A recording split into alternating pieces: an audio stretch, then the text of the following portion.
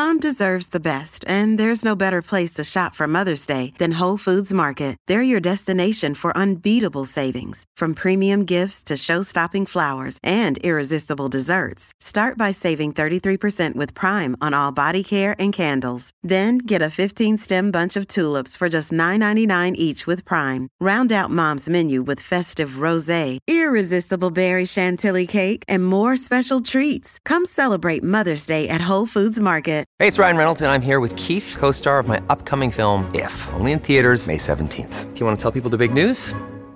All right, I'll do it. Sign up now and you'll get unlimited for $15 a month and 6 months of Paramount Plus Essential Plan on us. MintMobile.com/switch. Upfront payment of $45 equivalent to $15 per month. Unlimited over 40 gigabytes per month. Face lower speeds. Videos at 480p. Active Mint customers by 531.24 get 6 months of Paramount Plus Essential Plan. Auto renews after 6 months. Offer ends May 31st, 2024. Separate Paramount Plus registration required. Terms and conditions apply if rated PG. Kia ora, good morning and welcome into Izzy and Ricardo for breakfast on SENZ. Coming up on the show today, Izzy, Matty Burke out of the Chiefs, Dean Foxcroft out of the Volts, David Dome out of the Phoenix. We're covering it all.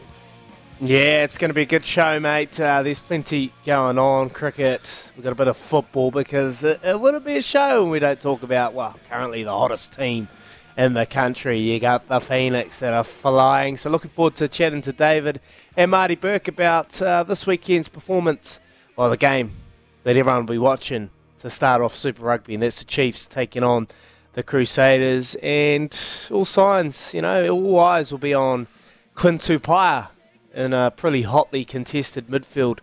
If he gets to start this weekend, he played plenty of minutes in that pre-season. He's come back stronger than ever, breaking records in the gym. But hey, we'll have to see if that can transition out onto the field. So a big show, and I want to start the show talking about some sad news yesterday in the racing world, really, when with the sudden passing of the great mare Verry Elleegant. And Verry Elleegant in 2021 took us on a hell of a journey, ridden by J Mac, won the Melbourne Cup, the Lexus Melbourne Cup, and I'm lucky enough to know pretty closely one of the owners, and I messaged him yesterday. He's absolutely heartbroken. The horse game, brings so much joy, but also brings a bit of sadness when something like this arises. And Verry Elleegant passed away, giving birth to her first foal, and that was the big news yesterday. And I'll take you through a little bit of Verry Elleegant's success. So out of Z, side by Z, the grandsire Zabeel, Dam Opulence, Dam Sire, Dan Road. And it was born in 2015, October the 12th, in New Zealand. And we know those famous red and blue colours. And I'll take you through the success of Verry Elleegant. Raced in New Zealand, started its campaign on the 7th of July in 2018 at Te Rapa, finished second in only a field of 7, and then it raced again on the 12th of August. It had a wee bit of a spell, and then won its next 2 races. So they thought, we'll take it over to Australia, and give it a crack up against the big ones. Well, the big ones was in the Group 2. This is when it's got its first success. No, it's Group 3 in the Ethereal Stakes at Caulfield. It came first in a field of 16, but its first major Group 1 success was the Vinery Stud Stakes in 2019 at Rosehill, ridden by the one and only J-Mac. Well, you go down the page, it finished its campaign and went to go and be a mother on 15th of October in 2022 over in Ascot in the UK. Didn't quite eventuate what they were hoping for as an ownership group, but took us on a hell of a journey and a hell of a ride. So all my thoughts and prayers go to everyone out there. I know it's sad news for a lot of the ownership, in particular Chris Waller, who had a relationship, trained her, got her to the heights that Verry Elleegant was able to achieve. And even J-Mac flicked him a message last night, and all I got back was a heart broken in two. So a lot of people out there hurting at the moment. But thank you, Verry Elleegant, for taking us on this journey, on this ride, and bringing us so much joy. But I thought I'd just touch on that quickly there, Rick. Yeah, I thought we'd gone into the Love Racing update early, but that's all good, mate. No, I didn't see that news yesterday. So she passed away while foaling, right? And then the foal died as well. Yeah, complications, giving birth is all the new the news coming out of that. So very, very sad. This is probably the most highly anticipated foal going for a very long time, other than Winks. It was a big decision to go over to the UK and race over there as an ownership group. They wanted to see what would eventuate, and there was a bit of concern from Chris Waller and co. And then straight after, they retired her and went and took her to a foal. And yeah, this has happened, and it's sad, but that is the racing game. And I know there'll be a lot of reflection. I've been watching plenty of racing clips. I even watched the Lexus 2021 Melbourne Cup replay last night, and it was a hell of a ride. And the worst thing about that was I backed her the year before she came 7th.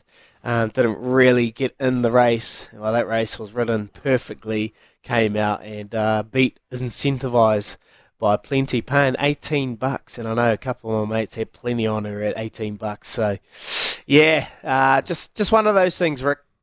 All I pick up from that is you've got historical stopping power. That goes back a long way. It does, mate. Yeah, yeah. I had a big go on her at the previous Melbourne Cup, and then this time I think I took something else and it won. I couldn't believe I went away from Very Elleegant. But hey, Very Elleegant got me paid a couple of times, so I'm not complaining and put a smile on my face, and it was an awesome time to be able to reflect yesterday. Nice, mate, nice. All right, well, let's crack in to this. Round 1, fight. The triple threat, our three big questions of the day, starting with this one. News has come out that Manny Pacquiao had said that he was going to fight at the Paris Olympics. He was willing to go through qualifying and everything, but the Olympics have said, no, we've got an age limit. You can't compete if you're older than 40. And as someone that is older than 40 and has never got close to an Olympics, it got me thinking, it's like, shouldn't it just be if you're good enough, no matter how old you are? That's the first thing that came to my mind, Rick. Like, you've still got to qualify, you've still got to get to the Paris Olympics, and if you're able to do so, but age should be no barrier. Manny Pacquiao, no doubt, would still be able to compete at the highest level, but he's still got to go through the criteria of even getting there and beating some pretty credible opponents. So for me, it's a simple answer is no. If you are good enough and you're able to go and represent your country, a country that probably doesn't have many athletes anyway, and being able to go fly the flag for the Philippines, then I say you should so. So this is an interesting... What is their reasoning behind the age gap? Is it safety? Is it credibility? Well, that's the thing. I mean, I don't think it can be credibility, right? Because as we've just said, if you... Is there anything credible in the Olympics? Well, there's that. But it's like if you can actually qualify, then it's then the credibility should be fine. It is interesting though, because there's a couple of stories doing the rounds at the moment about boxing in the Olympics, but the Boxing Federation that used to run it for the Olympics has been accused, the IBA has been accused of being corrupt. And so the Olympics have stripped them of the rights to run the Olympic boxing, and the Olympics themselves are now running boxing. So that I wonder if that makes a difference. You've got a non-boxing organisation running a boxing event. Yeah, well, you've seen that plenty in sport when you've got someone that's got absolutely no idea about governance of that chosen sport coming in and just creating an absolutely bloodbath. So that's probably a fair point, that situation. But also the IBA, I was reading that article that you talked about, a couple of our boxers, 5 boxers over in, where was it, Belarus, I think it was. Bosnia. Bosnia, and we won our events, and then we've come out and having to fight a bit of a backlash. So it's unfortunate, but yeah, look, this is a situation where if you are good enough and you're able to go over and compete, and even potentially, how good of a story for the Olympics, if you had a 45-year-old that has had to endure, what he has been able to for the last, 20-odd years that he's given us so much joy, go over and defy the odds, a Rocky Balboa kind of situation, a movie that could be made out of it. It's a feel-good story for the Olympics. I think that they're looking for positive press. And this is positive. If someone's willing to go out there and train hard and try and get his body into great nick, then age should be no barrier. So for me, it's simple. There should not be an Olympic age limit. If you are able and you are able to qualify and even go over and compete, then go hard. Then go do it. Round 2. Now, I know you were busy yesterday, but the NBA All-Star Game was on, and I don't know if you caught this. You caught the final score, but it was Eastern Conference won 211 to 185. They were trying to make it more competitive. Even Adam Silver, the NBA commissioner, was like very flat about it. He was unimpressed, and that got me thinking about how is this the most overhyped sporting event in the world, or is it a genuine celebration of the game here? Andrew Gaze works for us over in Aussie, and former Aussie basketball great. This is what he had to say. I've never been more frustrated in my sport watching the NBA All-Star Game. Well, is it a pox? Is it a pox? No, it's the greatest pox I think we've had all month, and in a long time. And people will look at this and they'll see the East winning the contest 211 to 186. So 211 points. 211 points to 186. It was putrid. And sure, you saw some flashy guys running the basket and dunking it, but you watch the dunk contest then.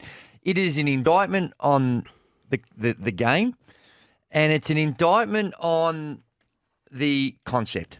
The concept, it may have been something that was worthwhile in another time, but right now it is hard to watch. That's what Gaze had to say. Where are you on it, mate? It's hard to watch and it's hard to have a punt on too, mate. Yeah, true. Yeah, because I had a go yesterday at LeBron James and Giannis Antetokounmpo to get 30-plus each, and Giannis had a reasonable day out, but LeBron was on a holiday. He got 8 points, so that was never going to... I can understand both sides of it, for sure. Being a competitor himself, Andrew Gaze, he loves the game. He's passionate. He's a purist. It is a bit of a joke. It is a bit of laughing stock. But I guess as a young fan, when you've got an opportunity to see the best players in the NBA potentially playing together, I think you've got to look at it from that point of view as well. This is a celebration of the game, but also the risk is these players playing for billion-dollar contracts or million-dollar contracts, potentially going and chasing a ring, don't want to go out there and put themselves at risk for a mock game. Well, it's the interesting thing. I mean, you talk about that, about the contest, but there is no contest. That's the problem, right? They're only playing offense. No one's playing defense. Oh, no one's playing defense. It's the same as flag football in the NFL. Like when they do the NFL All-Stars, there's never going to be a full contest game because this has nothing on it.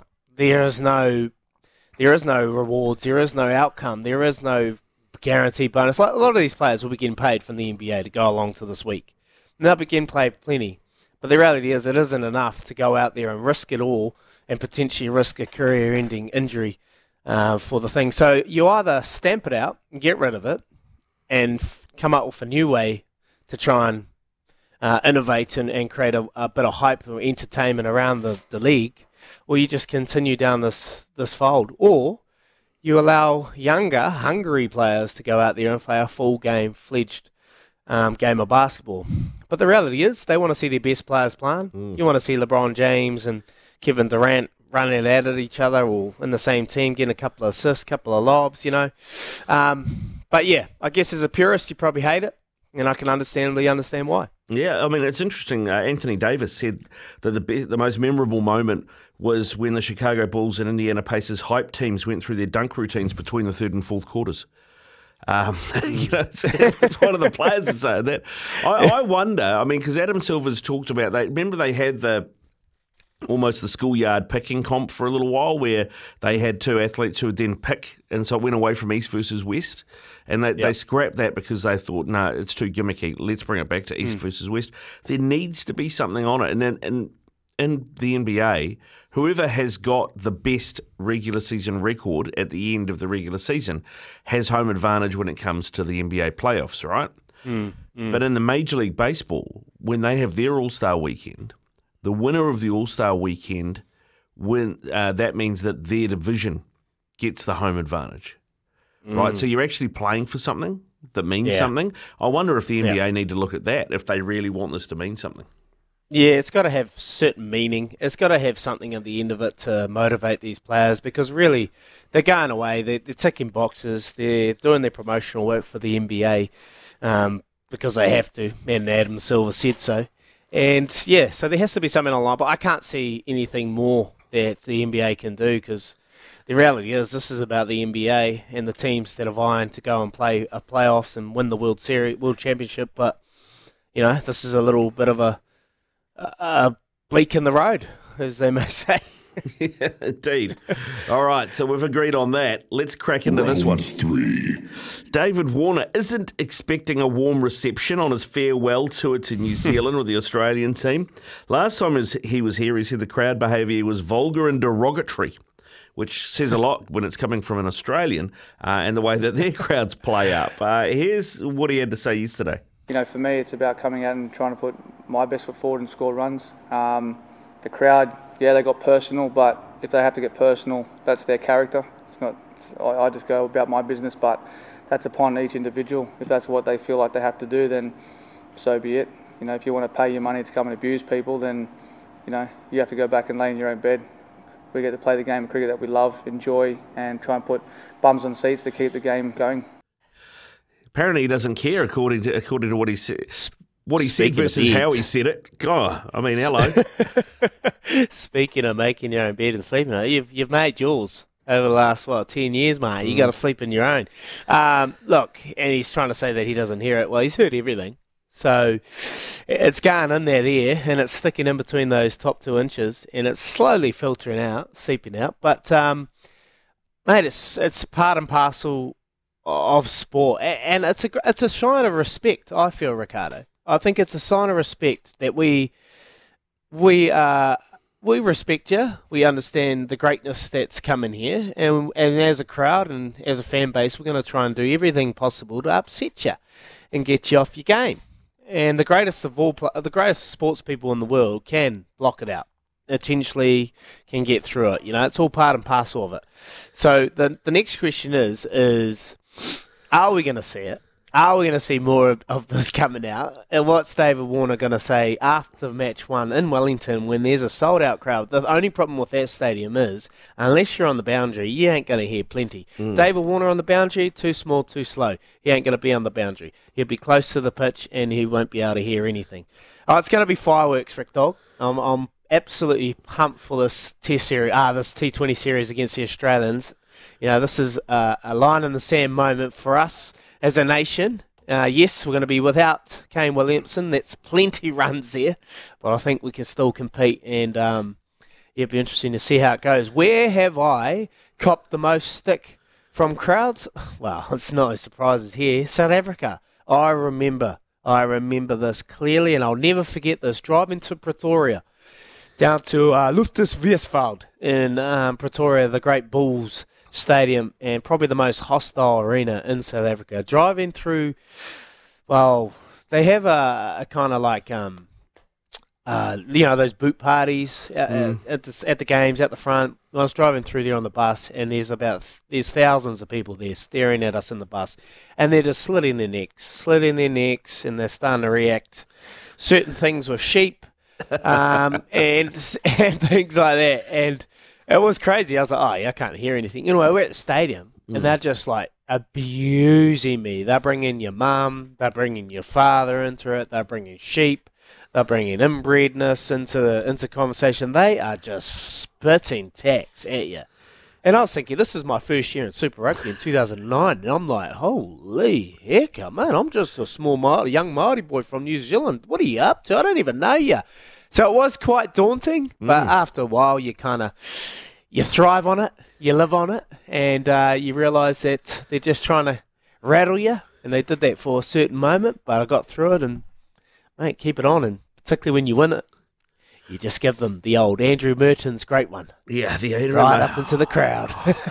Mate, a good friend of mine had that picture of Mertz giving the one-fingered salute to the South African crowd printed on a T-shirt that he wore proudly around for a long time. So, yeah, I know what you mean. What do you reckon?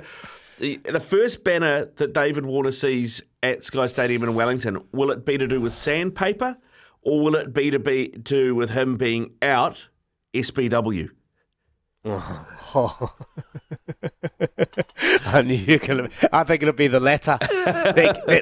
That'll hurt the most, wouldn't it? I would say so. It doesn't rattle him, mate. No, that's the other one bothered. that'll hurt more. Not bothered. There you go. Keen to hear from you. 8833 is the Temper Bedpost text machine. The most overhyped sporting event. Is it the NBA All-Star Game? If it's not that, what do you reckon it might be? Should the Olympics have an age limit? And David Warner, where are you on him?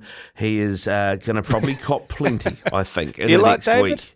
Me, no. No, I've never liked him, to be honest, mate. Never been a fan. But there you go. You know what it was with him, and it with me was the Phil Hughes incident, right? Now Phil Hughes, that was tragic. What happened to Phil Hughes? He died playing sport, and you never want to see that happen. David Warner was mates with him, apparently, and he sold his story to, I think, 60 Minutes or one of those. I saw that, Yeah, like he did a whole hour of it. It should have been sponsored by Kleenex, the way he carried on. And he was all about learning lessons and how sport's not that important and, this and that and the other and blah, blah, blah, blah, blah. It's changed me. They played the Ashes series immediately after that, and he was at the forefront of all the stick and all the stuff that he said he wouldn't do anymore. He was right in amongst it. So I was just like, mate, you've just done a cash grab there. Yeah, totally. He's benefited off someone else's situation and Phil Hughes. Yeah, no, I've seen that, mate. Him and his wife, Candice. They cop plenty. And I'm sure they're going to cop more over here.